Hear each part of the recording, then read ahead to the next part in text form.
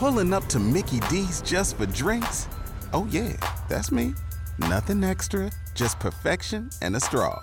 Coming in hot for the coldest cups on the block. Because there are drinks. Then there are drinks from McDonald's.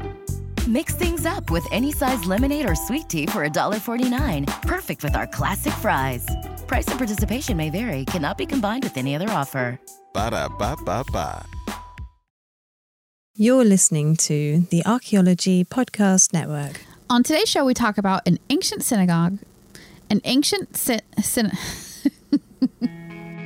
You're listening to the Archaeology Show. TAS goes behind the headlines to bring you the real stories about archaeology and the history around us. Welcome to the podcast. Hello and welcome to the Archaeology Show, episode 231. On today's show, we talk about an ancient synagogue, Civil War soldiers, and a Greek cult center. Let's dig a little deeper into those pronunciations. You're not leaving that in.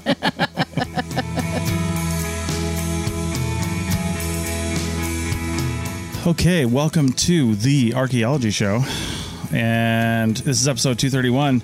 And I just want to say, last time I said we were going to have video, but it turns out our hosting service that does the video for us and does the post-processing, so I don't have to, doesn't like it when you pause between segments, apparently. Yep. And Rachel's was off by so much that it says hers was off by 2 seconds, and I would have had to download the tracks individually, do all the processing myself, and I just literally didn't have time for that. So, yeah, no video on that one. But we're recording video again now, and hopefully we've learned our lesson, and that won't happen again. So, yeah, we're still dealing with, like, kind of shaky internet a little bit, which might be playing a role here, so hopefully it'll be okay, but we'll see. But we've got a plan that should fix it, so to speak. So otherwise, the audio is always there and always solid. So thanks for listening on that. Yes, for sure. Yes. Yeah. And thanks for new subscribers, too. I like to think they're due to this show because we have so many good listeners, but we've had a few of them this week, and we always appreciate it. Yeah.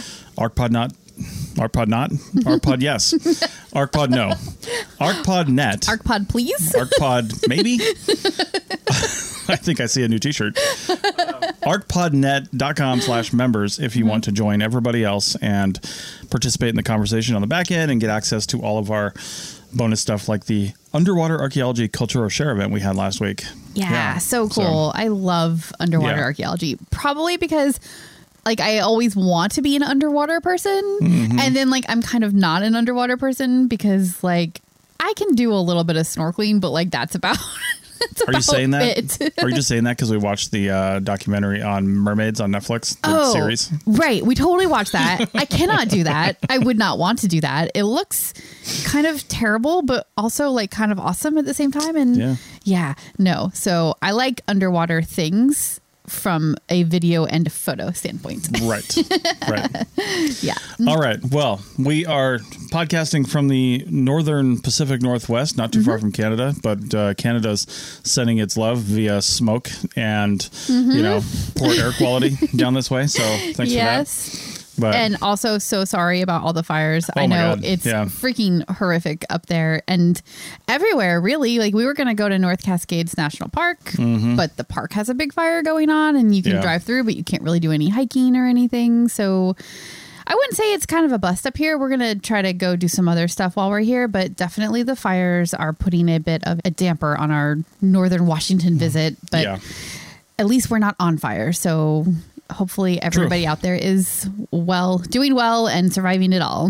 A year ago we were up in BC and we went through Kelowna and stayed there a couple days. We did. It was beautiful. Yeah, it was really nice. And Kelowna's got some big fires like right at the edge of town. So, yeah. It's such a gorgeous country up there. So it's just so sad to hear that all the fires are happening, but that is global warming. That is the world we live in, right? So indeed. Yeah. All right. Well, we've got some news stories for you. And the first one is about a synagogue unearthed in Russia. And it might be one of the oldest ones outside of Israel that's ever been found. Although there's some people, of course, that don't agree with that.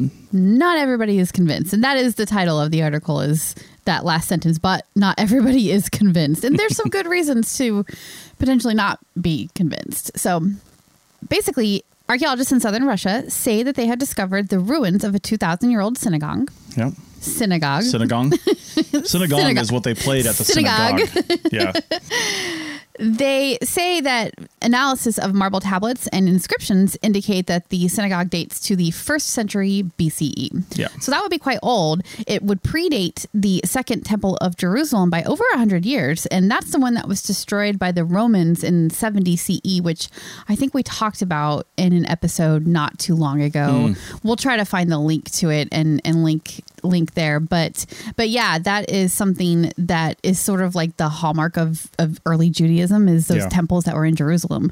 And this one would predate that by quite a lot. Yeah. And it seems like, I mean, I didn't even know that there were synagogues and people practicing this faith that long ago outside of Israel. Yeah. Right? I had no idea. And that's what makes this so unique. If it's true, if it's accurate, if everything they're reporting is real. And that's why there's some pushback and some criticism, because there hasn't been a peer-reviewed paper yet. So they haven't, other researchers have not seen the evidence yet. All they're doing is saying that they have some inscriptions, which is fine. And that could be true, but it hasn't been peer-reviewed yet. And because it's so unusual, I think that the standard or bar for evidence might be maybe a little bit higher than you would think, because they have to prove that this thing that you wouldn't normally see was happening here. So I think that's where the sort of skepticism is coming in. So, so far with this preliminary release anyway. Yeah. And take a look at the article in the show notes, because there's actually some really good pictures of the excavation. There is. Yeah. It's really well done. And actually, it's shock. I don't know what Russia really looks like, to be honest with you, but I wouldn't imagine this. I don't know why, but you can't really see much of Russia, but yeah. This is like along the Black Sea, I think. It's located a few miles east of Crimea on the Taman Peninsula in southern Russia. So it's almost a little bit more like Middle Eastern in feel. Yeah. It's kind of deserty almost. And you can see that in the photos too. It sort of looks like what you would think in that kind of arid environment. And the excavation that the synagogue was found at is the Greek colony of Phanagoria. Yeah. And Phanagoria was established by Greek refugees from the city of Teos, which was on the west coast of modern-day Turkey, but it was sacked by the Persians in 540 BCE, and those guys fled and set up this new colony near Crimea. So that's why the people were there and when they got there. I mean, I know that's southern Russia, but which is not that far from Turkey. No. But, man, what a distance to go to just escape that. Just to get away. Just to get away and go somewhere else. Yeah, it makes you wonder why they went that direction. What were they forced to? Was it a choice specifically because they knew something about the area? Who knows? I don't think they have answers to that kind of question yet. So, yeah, the excavation was conducted. Excavations have been conducted in the town since 2004. And interesting thing how this is being funded is it's very interesting and must be talked about here for sure. It's being funded by the Velno Dello Foundation, and that's a Russian charity, and it's funding all of the Phanagoria excavations. And that foundation was founded by Russian billionaire industrialist Oleg Deripaska. Yes. And he is currently accused of violating U.S. sanctions and, not playing well with others. So yeah, I actually looked him up. He refutes these allegations, obviously, because they always do. Yeah. But what he's accused of is basically like smuggling or helping to smuggle his pregnant girlfriend into the U.S. so that she could give birth in the U.S. Right. And I guess get all of the baby would get all of the protections and such of being a U.S. citizen in that case. He's not the only one to have done something like that, but billionaire, you can probably get away with it. Yeah. And it sounds like this was, well, I don't know when this happened. I didn't really look that deeply into it, but with the war in Ukraine and everything, the U.S. is just not putting up with that kind of behavior from Russians anymore. So that's why he's been accused of the violating the sanctions or whatever. So anyway, yeah. So great guy, but I guess he also cares about the archaeological history of Russia. Yeah. Or maybe he likes the notoriety that comes along with it. Or maybe not notoriety, but the fame, I guess. I don't know. You can be an oligarch and an industrialist and still like history. And also care about history. Yeah. For sure. You can. And I guess like when you're trying to get work done, the thing that I worry about is what kind of pressures are being put on the people doing the excavations to have certain come up with certain outcomes. Yeah. Like maybe they're saying that the site is as old as it is because they're getting pressure to say it. Right. I don't know. And maybe that's where the skepticism is coming from Jewish archaeologists or archaeologists that specialize in Jewish history. So I don't know. There's a lot of political stuff here that could be happening in the background. But the thing is, that's interesting about that is it's not disputed that it's a synagogue. It's got the right shape. It's got all the normal stuff you would find. There's a menorah, carved into marble. I mean, this is clearly Jewish. Clearly a synagogue. A synagogue. It's just the date that they're disputing. Yeah. And they're not sure that it dates back to that old. But, I mean, it's still pretty old, though. It is. It definitely is. Because there's at least one reference to this synagogue specifically at a different city or a different site entirely that is also on the Black Sea. And that reference dates to 41 CE. Okay. So it's sort of like an independent corroboration sort of it being the synagogue and what it is, So I guess there's that. But at Phanagoria itself, there is another inscription that the spokesperson for the Volney Dello Foundation, Ruben Bunyatian, Bunyatian, sure. I don't think it's Bunyatian. God, I'm so bad with pronunciations. I don't think it's Bunyatan either, but either way. Yeah. Anyway, Mr. Bunny. Wow. So they say at Phanagoria they have found another inscription that dates to 16 CE, which is pushing it back even further, although still not as far as they're saying that it is in their release. So they basically just haven't shared the actual documentation of why they're saying that this is 100 years earlier than the inscriptions that we know about. So well, I would imagine it will be a little bit before the inscriptions because it's not like they got there and carved something in and say, we got here at this time. Right. It really depends on what the inscription is, too. Maybe the inscription itself alludes to some sort of antiquity. Like maybe the inscription says, I'm the 4th generation person to live here. That's true. You have to take the context of the inscription into account for sure. There is one note in the article, and Bunyatian, he says this up front, too, that in the inscription that dates to 16 CE is a little bit sus. Like they're not totally sure about that inscription. So, and it makes me ask, like, why are you saying that it's even 100 years older than that then? And then I don't know. So we might be missing some of the story. Obviously all this gets translated to English from Russian, publications or whatever. So I do feel like we might be missing some of the details through that. And also because they just haven't released everything yet. But there is one guy, John Seligman, who is an archaeologist at the Israeli Antiquities Authority. He's an expert in the archaeology of synagogues specifically, and he's very skeptical. Yeah. He's the one who said that it's super unusual for there to be a synagogue outside of Jerusalem at this time. And he said that you can count on one hand, basically, how many old synagogues like this that predate the Second Temple and all that. Sure. You can count on one hand how many there are. So to find a whole brand new one, well, not brand new, but to take one and date it back even further than it had been before would just be unusual. So he's very skeptical, and he just wants to see more evidence to know what they're backing up these claims with, basically. Well, and it sounds like we just have this article to tell us this, but it sounds like he's doing the right thing and not just denouncing it. He's saying, listen, put out an article that I can look at the evidence for, and everybody else can too, and then we'll reserve judgment until then. Yeah, for sure. I think it's the caginess of the announcement without sharing the exact details of the inscription or even the inscription itself. Why aren't we sharing that? And and then there's this whole political thing with an oligarch that is somehow funding this project where it's well, what kind of pressure is he putting on the researchers to say what he wants them to say so that it makes it seem more important? I'm making all of this up. That might not be happening at all, but you do kind of wonder when there's money from a Russian billionaire funding a project, what's happening in the background that we don't know about. So yeah, exactly. Wait for the peer-reviewed research, I suppose, is the answer to that question. All right. Well, we'll wait for that research while 4 Civil War soldiers waited a long time to be identified and to tell us who they were in Williamsburg. So we'll talk about that on the other side of the break. Everybody in your crew identifies as either Big Mac Burger, McNuggets, or McCrispy Sandwich. But you're the Filet-O-Fish Sandwich all day. That crispy fish, that savory tartar sauce, that melty cheese, that pillowy bun. Yeah, you get it. Every time. And if you love the Filet-O-Fish, right now you can catch 2 of the classics you love for just $6. Limited time only. Price and participation may vary. Cannot be combined with any other offer. Single item at regular price. Ba-da-ba-ba-ba.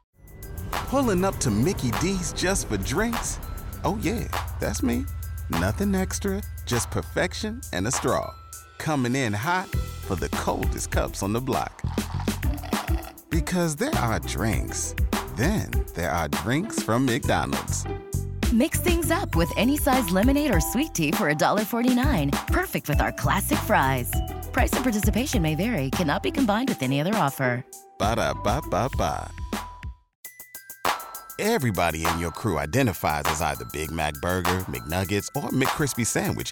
But you're the Filet-O-Fish Sandwich all day. That crispy fish, that savory tartar sauce, that melty cheese, that pillowy bun. Yeah, you get it.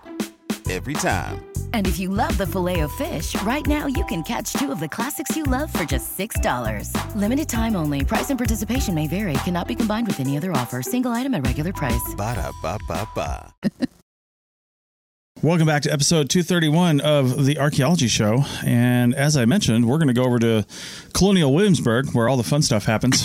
And it kind of does. I always wish I had gone there. I never did, even though I grew up not too far from there. But it just, we didn't take a class trip or anything. It just didn't happen. Do you think regular Williamsburg is just like, you know, we always are just like Colonial Williamsburg, but there's also a regular Williamsburg. Yes, I believe there is. I wonder if they're as irritated as I am with Washington and Washington State, because everybody on the East Coast says, "Oh, I'm going up to Washington today." They mean Washington, D.C. Yeah. And I'm like, I'm from Washington. And they're like, oh, do you live near the Capitol? No, I don't, because, you know, Seattle's quite a ways away from there. Yeah. I don't know. Yeah. I think since I've come out west, I've started referring to Washington, D.C. as just D.C. when I talk about it. Yeah. I always say Washington State. Yeah. But you do have to say Washington State when you're talking to East Coasters, because D.C. Yes. Exactly. So, Colonial Williamsburg. Your life has been so difficult. It really has. I understand. I don't want to talk about it. Move on.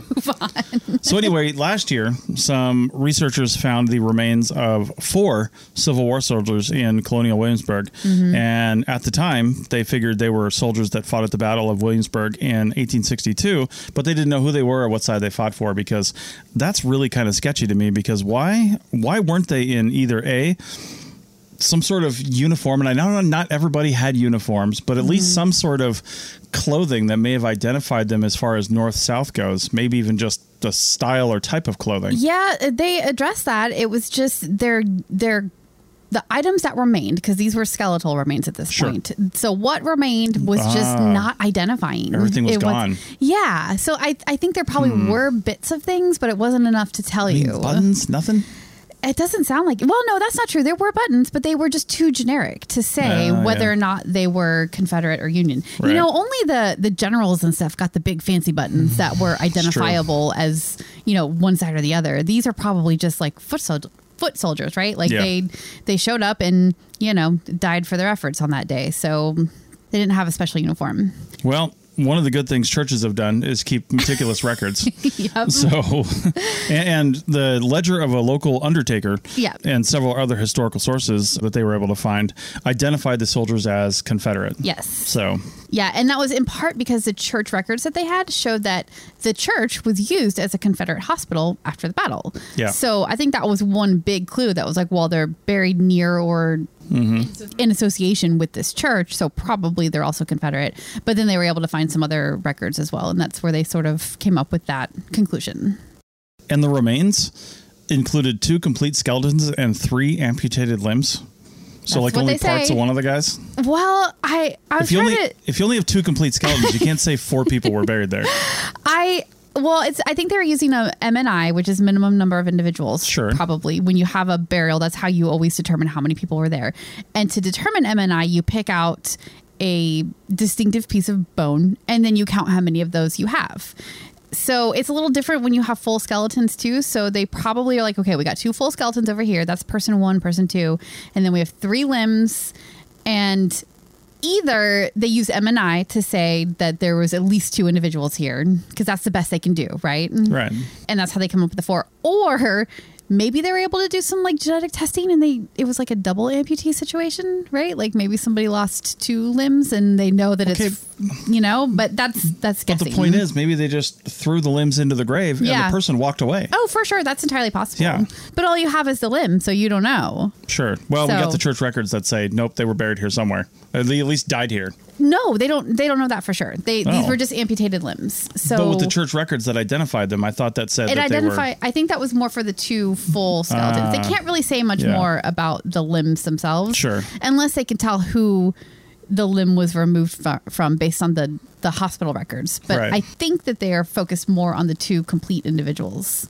Well, yeah. One of the things they could tell from these remains was that one of the skeletons was found with a bullet in his spine, so he wasn't doing super And great. they're not saying for sure that he died from that, but it sounds like it was probably a fresh wound. And I would guess it probably is what killed him. Full paralysis, you'd probably want to die anyway at that time. Right. Yeah. Another one had a bullet lodged in his hip, but that one was partially healed with bone growing over it. So it could have been an older injury, either from the Civil War or even an older conflict. Yeah, it could have even been before that. They couldn't really say how old that previous wound was. Yeah. So, and then one of the other limbs would have been shot in the foot. Yeah, one of the amputated limbs was shot in the foot. So obviously that would be the reason why they removed the limb. And then the question is, did he survive? Right. How long did he survive? Like when you think about an amputated limb, once you separate it from the body, like that person could have gone on and lived for another year, but then died from complications of the amputation, 400 miles away or something like that. And you would never be able to connect those 2 back together. So it is kind of interesting when you think about it, when you're dealing with amputated limbs, like how do you quantify that? Because the person didn't necessarily die. Yeah. That's crazy. And the other crazy thing is, aside from a toothbrush, a snuff bottle, copper buttons, which apparently are unidentifiable, a belt buckle, one of them had 2 gold $1 coins dating to 1855. Yeah, and there's a great picture of them in the article too, so it's really cool. And that's another interesting thing to me too. Currency is always so, localized. And I know in 1855 we were still one country, but I'm shocked that there's no sort of identifying marks on the currency either that would have said this is Confederate. Or not, they weren't Confederate at the time, but that said maybe this is minted somewhere that would identify them as getting it there. But if you think about it, like just because the coin came from somewhere in either the North or the South doesn't mean that the soldier you find it with is from those places. Well, sure. They could have picked it up from a body on the battlefield. Yeah. The one thing with this though is, and I thought this was super interesting, is that these coins were likely sewn into some kind of secret hidden compartment, and it was meant to be like an emergency money kind of thing. Sure. Because if it was just in their pocket or whatever, then, or in a bag, it would have been taken. Yeah, it would have been stolen for sure. So, so probably it belonged to the person and they sewed it in there specifically, probably before they even left home to go to the war. So, but still, that's not necessarily true. It could have been, they found it on the battlefield and sewed it into their pants so that it wouldn't get stolen, Like there's just so many reasons why they might have it. So you can't draw conclusions on the coins themselves. Right. I think it would probably be best to like do DNA analysis or something on the bones, right? To like really get a handle on who these people are. But I don't think that they've done anything like that yet. Assuming their descendants have DNA in some sort of database. That they can, true. But like the genetic or the genealogy stuff that is going on with crime today could probably be done on past burials as well. Sure.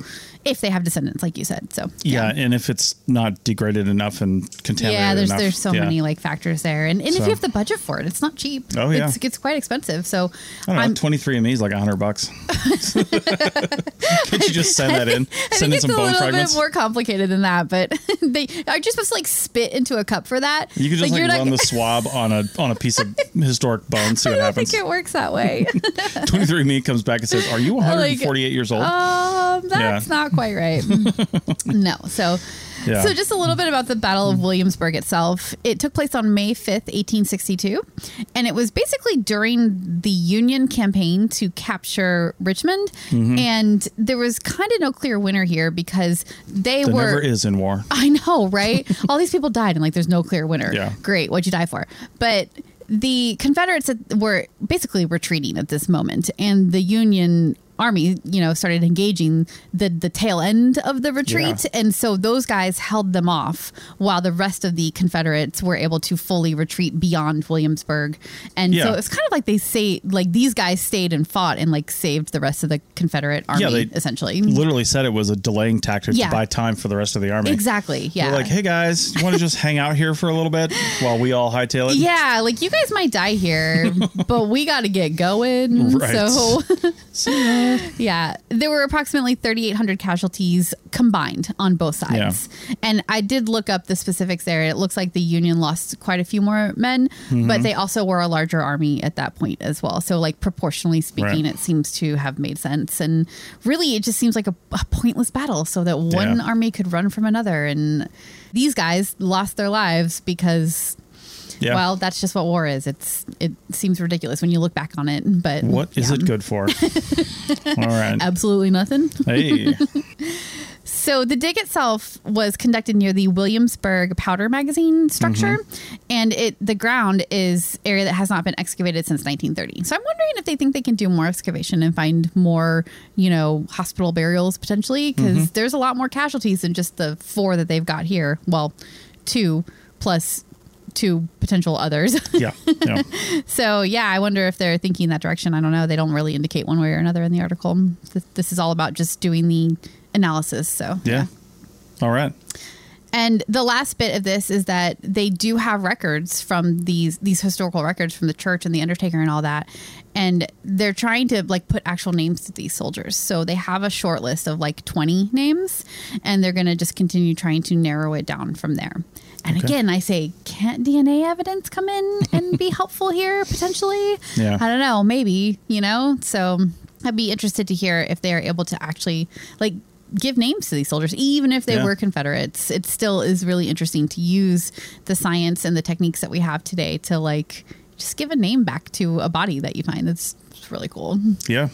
It's like true crime, but historical true crime, and it's not crime either because it's war, so it's totally different. It's kind of crime a little bit, depending on how you look at it. A little bit, depending on what side you're on. Yeah. So. I like true crime. Yeah, I listen to a lot of true crime podcasts. Literally everybody else. Yeah, except for me. Yeah. Right. Yep. All right. So I listen to archaeology podcasts. If too. you would like to participate in the conversation on the other side of the podcast, arcpodnet.com/members. So check come that on out. over and we can talk about our favorite true crime podcasts. Wow. Honestly, we could start a whole channel if somebody wanted to talk about true crime in the historical record. We could. And then maybe a podcast would develop out of that. Honestly, there is one. There's one for sure that I know about, and there's probably a couple others that sort of tread that line. Let's get them on the Archaeology Podcast Network. Right. All right. Well, when we come back, we'll find out what happens when you anger the gods. Back in a minute. Pulling up to Mickey D's just for drinks? Oh yeah, that's me. Nothing extra, just perfection and a straw. Coming in hot for the coldest cups on the block. Because there are drinks. Then there are drinks from McDonald's. Mix things up with any size lemonade or sweet tea for $1.49. Perfect with our classic fries. Price and participation may vary. Cannot be combined with any other offer. Ba-da-ba-ba-ba.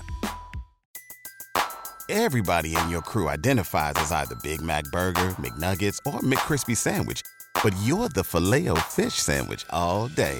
That crispy fish, that savory tartar sauce, that melty cheese, that pillowy bun. Yeah, you get it. Every time. And if you love the Filet-O-Fish, right now you can catch 2 of the classics you love for just $6. Limited time only. Price and participation may vary. Cannot be combined with any other offer. Single item at regular price. Ba-da-ba-ba-ba. Welcome back to the Archaeology Show, our final segment of episode 231. And again, now we're going to talk about what happens when you anger the gods. At least that's my interpretation here. So this article is called Cult Center Was Destroyed 2,600 Years Ago in Greece. Now experts uncover its secrets. So, and this is from the Merced Sun Star. I don't know Merced where, but the Merced Sun Star. Interesting thing is at the very end of this article, they link actually to the Greek press release from the Ministry of Culture, I think, but it's in Greek, and so they used Google Translate to translate the article. So that's how you can get into some trouble with that. And I went back and read the original Greek, and I verified a lot of the stuff that they said. Was it? Yes, having studied Greek for a month on Duolingo, I verified everything they said. Okay, so great. It's good. That's awesome. Yeah. Very glad to hear that. Right. All right. Well. Okay, so about 170 kilometers northwest of Athens, or about 66 miles, is the Greek city of Heliki, and that's on the southwest shore of the Gulf of Corinth. And about 2,600 years ago, it was destroyed by a massive earthquake, which caused a massive tsunami that buried the whole thing in sediment and its own self. Like Pompeii style? Like, were there people not there? A volcano. Okay. Oh, yeah. I'm sure there were. Like, people just fully covered and gone. Wow. No, they're not talking about that in the article because this wasn't volcanic ash, and there's a pretty decent chance that, none of the remains are intact. Oh, yeah. It's not super great for preservation. Also, it was an earthquake, and I don't know how long after the earthquake the tsunami happened, but the earthquake, it sounds like, destroyed a bunch of stuff, and a lot of people got out, or at least got away. Yeah. But then again, I also don't know how impactful the tsunami was. How far inland did it go? What really happened? Some tsunamis, you don't picture a wall of like 40 feet of water. A tsunami can just be a rapidly rising tide that goes 15 feet over stage. Basically a flash flood, but from the probably ocean, more epic. Or the Med in this case. Yeah, exactly. Or the Aegean Sea, I guess. Yeah. So anyways, or the Adriatic, not the Aegean. So is that right? Yeah, the Aegean's on the other side, I think. Yeah, the Adriatic. Because we're going on an Adriatic cruise, which is on this part.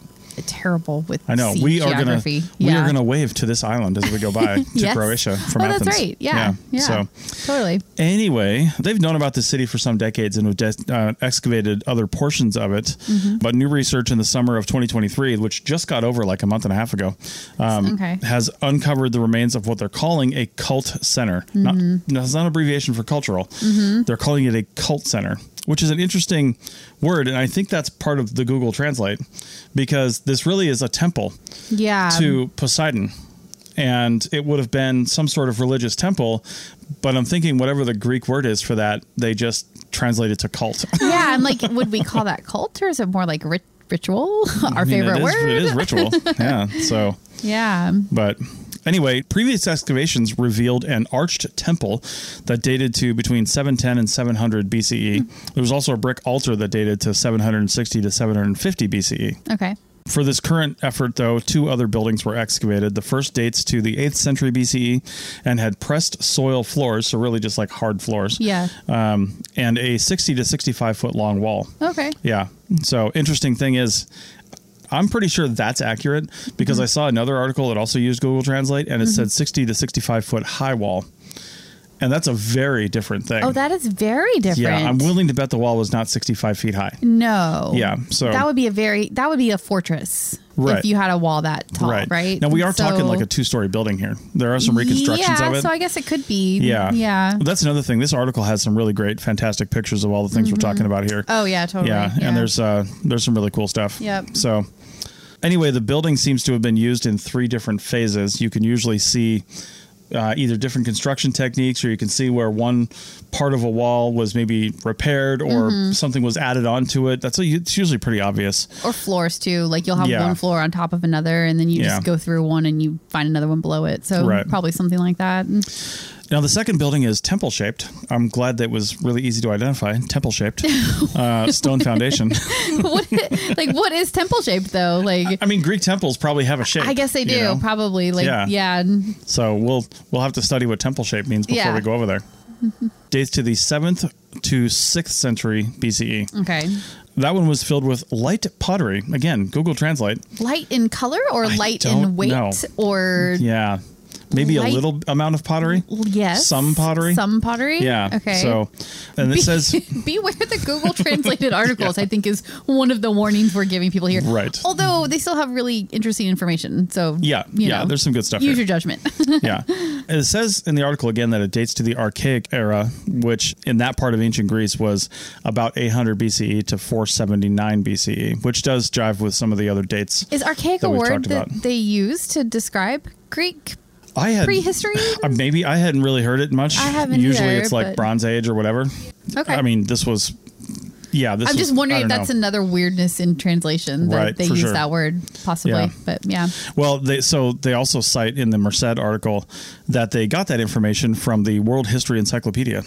Oh, so maybe Archaic Era was mentioned, and then they looked up the dates. Yeah. Okay. So I don't know. Yeah, and you know what? It's entirely possible that they looked up some other Archaic Era.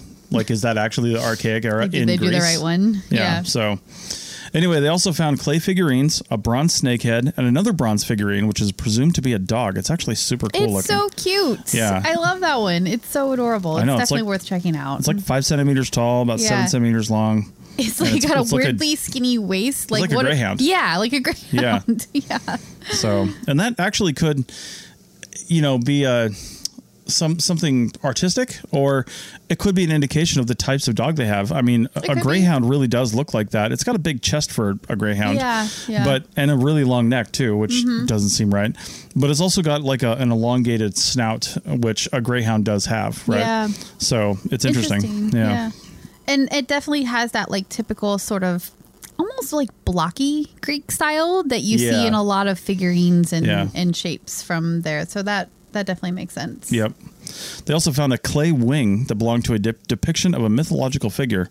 And again, the pictures are super cool. There's no scale on that clay wing, though. I wish there was. Yeah, and I wonder how big that is. I wonder if it was like part of a pot or a decoration or what. And they say clay wing. I mean, this was clearly fired. Yeah. So, but it's not pottery in that sense, but it is. Right. But it is. Like it's fired clay. Yeah. But what was the intention? Was it was it something to be used? Was exactly. It's not saying, or it just didn't translate well and we don't know. Yeah. So just east of the buildings, they found artifacts dating to the 8th and 9th centuries BCE. And this apparently, to the researchers that know what's going on there, confirms the use of the space for religious purposes as early as 850 BCE. So they mean the whole area. They're kind of attributing this to the whole area. Okay. And they know pretty conclusively from some of the artifacts that were found that this temple was the deity for this temple that they were, I guess, honoring or worshiping was Poseidon. Yeah. Yeah, which is funny, given how... So the area frequently flooded. Yeah. Poseidon. And was ultimately destroyed by a tsunami. Poseidon. Like, what is the irony there? Like a seafaring, not seafaring, but a community that lives by the sea, which a lot of Greek communities live by the sea, if not most of them. I mean, there's an inland Greek societies, but let's be honest, most of them live by the sea because there's so many islands and stuff. And they worship Poseidon and then die by tsunami. Yeah, I think it's just that if the sea is such a huge part of their culture, their daily life, they're getting their food from there, everything, then I guess it makes sense to worship, a sea god in that case. But and this is the kind of thing that reinforces religion too, because I'm sure they had, after every flood, they had some sort of sacrifice or honoring or something like that to say, please, Poseidon, don't do that again. Don't do it again. Yeah, unless it was like, I doubt this, but unless it was like the Egyptian floods where they actually welcomed them because the Nile flooded every year and fertilized all the soil and allowed their crops to grow. Yeah, but they knew how to manage those floods. Exactly. Like they had a plan for that water. And I have no doubt that the Egyptian pharaohs were like, I made that happen because I honored the gods. Right. So you honor me. Yeah. Because they were gods to everybody else. But anyway, and then destroyed by a tsunami. Anybody that survived this or knew what was going on there, which there probably was a ton, there's lots of people around, they would have been like, oh, so those guys, didn't worship enough or hard enough. Yeah. And they were destroyed by a tsunami. They were punished for not doing enough. I mean, if you believe in a god that lives underwater and carries a trident, and then you're destroyed by a tsunami, what is that going to do to your belief system? Yeah. Yeah. Well, but it's like the same thing with modern religious beliefs where, and not to offend anybody who is religious, but like you have somebody who dies tragically in your life. A lot of people just get more religious after that because they feel like they need to do more or be more to stop things like that from happening. Yeah. Kind of, so it's sort of that, like you said, it's a way to prevent even worse things or more bad things from happening in the future. Well, you always hear about temples that worship the ancient Greek and Roman gods and in other places of the world, but these guys in particular. And not only did they just worship them, but they literally asked them for things, like people pray for things to the current god. And it's interesting to me how I wonder if people back then did the same thing that people now do. Because referring to your example, somebody who's like, let's say, has some sort of debilitating disease. Well, their family is likely going to pray over them and say, please save this person and do this and this and this. But then when they die, inevitably, they're like, oh, it's all part of the plan. Yeah. And they don't go back and say, well, I guess I didn't pray hard enough. But I wonder if these guys were like, the gods have a plan, or there's just like, I got to do better next time. You got to do better. Yeah. That there's kind of like two directions to go with that kind of, right? Yeah. So. Yeah. Who knows? I mean, do we know like how the Greek people worshipped or prayed to their gods? I don't know if we really have a great idea about that. I'm willing to bet somebody knows, because they were still worshiping, the Greeks and Romans were still worshiping their gods well into Christianity. Yeah, because Christianity didn't just come through. And I mean, the Romans specifically killed Jesus Christ. So, And we have all the like written documentation from that time period too. Yeah. So there's a lot of history written there. So somebody probably knows. Yeah. We just don't know. Yeah. Yeah. Well, anyway, there were artifacts depicting Poseidon, and associated with those artifacts were others, including bronze figurines, clay chariot wheels, bronze buckles and pins, iron weapons, and a piece of golden necklace, which was pretty cool. Fancy. That is a really a rare piece of gold that they found, according to what they said in this area, that you just don't find that kind of stuff. Apparently, evidence of a second deity was also found, but not much was mentioned about that. So maybe, I don't know, maybe some stuff was just laying around, somebody brought it in, or was there actual worship? There's only one temple. Yeah. So I don't know what was going on there. There could have been like a secondary, god that you would also... Right.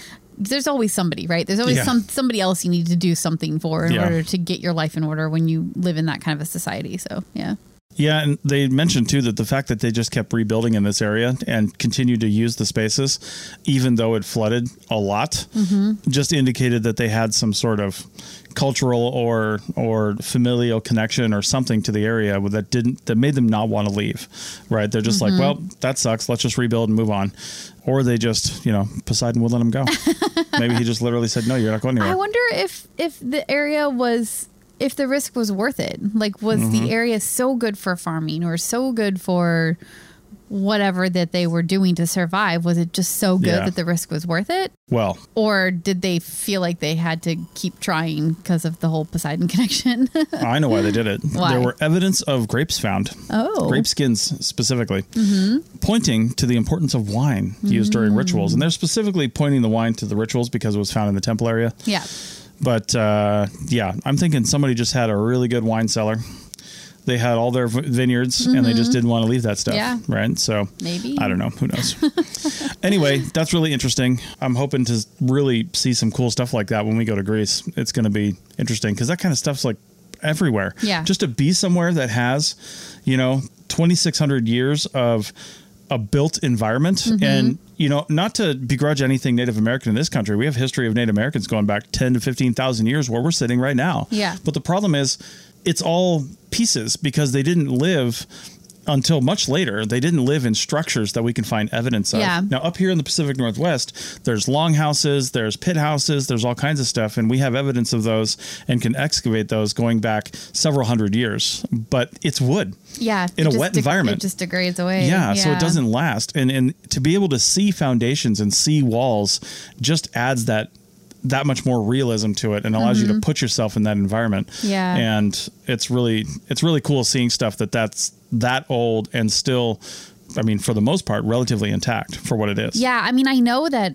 all ancient civilizations have cool and interesting things about them. They all do. But when you can visually see something, it's just really exciting. We experience that in the southwest of the United States, too, where you can see the pueblos and stuff that are left behind in various areas. Yeah, like that's what I'm talking about. Those are actual physical structures, and the mountains in the Midwestern area. Yeah. There's just, when you have that physical thing that you can walk on or look at, it's just, you feel it's a much more like tangible connection to the people of the past. I think that's what I'm excited about with Athens, because we're going to spend a week there just having time to explore like the Acropolis and everything, and I'm glad all of the structures there. So I'm glad you brought up the Southwest, because I don't know why I forgot about it, but we were talking about Chaco Canyon on the last episode of the Archaeotech podcast. Actually, an upcoming episode as you're listening to this one. If you're listening to it in real time, it comes out the Thursday after this one does. But we were talking about an article that was referencing some work done in Chaco Canyon, and we were just talking about it. And, you and I have walked around Pueblo Bonito and other pueblos and little villages around Chaco Canyon. Yeah. It's a national, what do they call it? National Cultural Historic Park or something like that. Yeah. Those date back to the, 9 to 1200 AD, which is 1,200 years ago, give or take 1,000 years ago to 1,200 years ago. That is the kind of stuff that we have in this continent, which is really cool. It's really cool stuff. It's so neat. And it's, like I said, there's something cool and interesting about everything. You just have to look a little harder for some places, but sometimes you have to use a little more imagination too. Yeah. I always like to sit whenever we'd find an archaeological site, even if it's like a small one. I always like to just imagine, this place probably looked much the same when these artifacts were dropped, unless it's a long time ago and the environment was a little different. But the topography was mostly the same. That hasn't changed in 10,000 years. Yeah. And it was just cool to sit and imagine what it would have been like, just sitting there. Because we're always sitting out there and we're going, okay, so we're like 2 hours from the hotel or an hour and a half from the hotel. We got to walk back to the truck. But like at the end of this day out here in the desert, I've got like an iced latte waiting for me, hashtag PSL, and which just came out. So basic. I know. But I've got one of those waiting for me. I've got some air conditioning. I might have a pizza. But like you're sitting out there and you're flint napping, or you've just killed something, or you're trying to kill something, or you're just trying to survive and get somewhere. Yeah. And that's it. I mean, you just camp right there if you want. Yeah. I mean, they had a plan. They had a place they were going, but whatever looks good. And to do that every single day of your life is just, I don't know, it's crazy. It's much simpler, but also like way harder too, I think. So, yeah. We're watching through The Walking Dead. Yeah. We never watched it. No, we didn't. We're one of the few that missed it. And I'm just like, I have no sympathy for these people that are camping out in the trees in the forest, because most people are dead. And there's so many buildings to just go into. Thinking about prehistoric people, they know buildings they could go to. Yeah. Maybe a cave here and there, but depending on where you're at. Like a rock shelter that they knew about from before that they could go to. But these Native Americans, they were masters of their environment, right? They figured it out. And these crazy Georgians, mostly, that just are just like complaining 2 years into a global, I guess it would be a pandemic technically, where most people are dead. And the ones that aren't are trying to kill you anyway. I mean, so many houses you could just go and board yourself up into. Yeah. And the only thing you got to worry about then is other humans. So that is the problem. That is the problem. All right. All right. Well, that went a little sideways there at the end. So. All right. So that is it for the pop culture happy hour archaeology show. So anyway, we'll be back next time. And I'm not going to say what we're going to talk about, but I hope we get the research done on the one thing I want to talk about. Let's just say that. Okay. Yeah. We'll try. Yep. See you next week. Bye.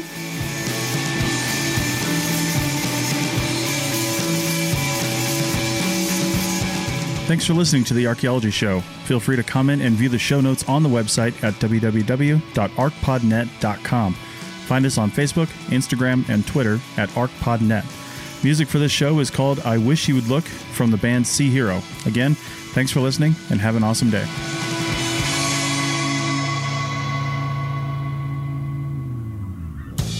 This episode was produced by Chris Webster from his RV traveling the United States, Tristan Boyle in Scotland, DigTech LLC, Cultural Media, and the Archaeology Podcast Network, and was edited by Chris Webster. This has been a presentation of the Archaeology Podcast Network. Visit us on the web for show notes and other podcasts at www.arcpodnet.com. Contact us at chris@archaeologypodcastnetwork.com.